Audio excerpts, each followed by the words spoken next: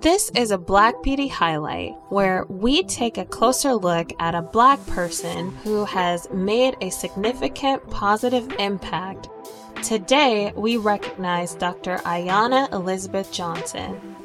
Born on August 23, 1980, to parents who were an architect and a teacher respectively, Ayanna Elizabeth Johnson is a noted marine biologist, environmental strategist, and a policy expert.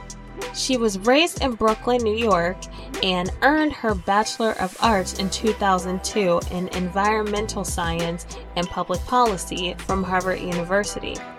She went on to earn her PhD in Marine Biology from Scripps Institution of Oceanography in San Diego in 2011.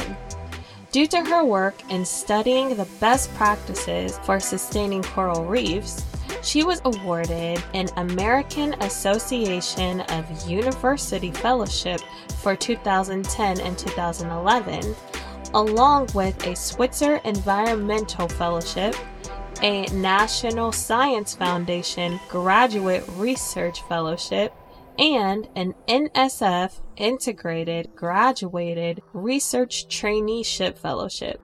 So basically, she earned all the fellowships on offer anywhere.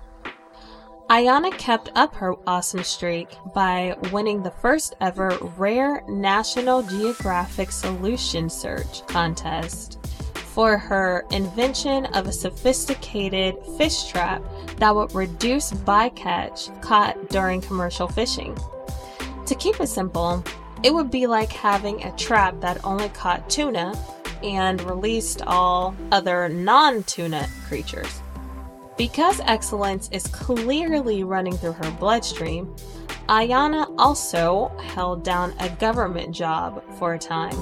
She held the policy position in the EPA, Environmental Protection Agency, before finishing graduate school.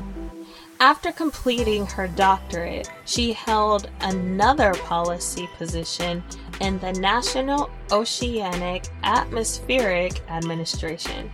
She eventually became the Director of Science and Solutions at the Waite Foundation in Washington, D.C. Her main objective there was to fund ocean conservation projects. Ayanna led the Caribbean's very first successful ocean zoning project by providing invaluable support in both policy and science, along with maps, to the island of Barbuda through the Blue Halo Initiative, an organization she co-founded in 2013. Her efforts resulted in the protection of coastal waters of the island.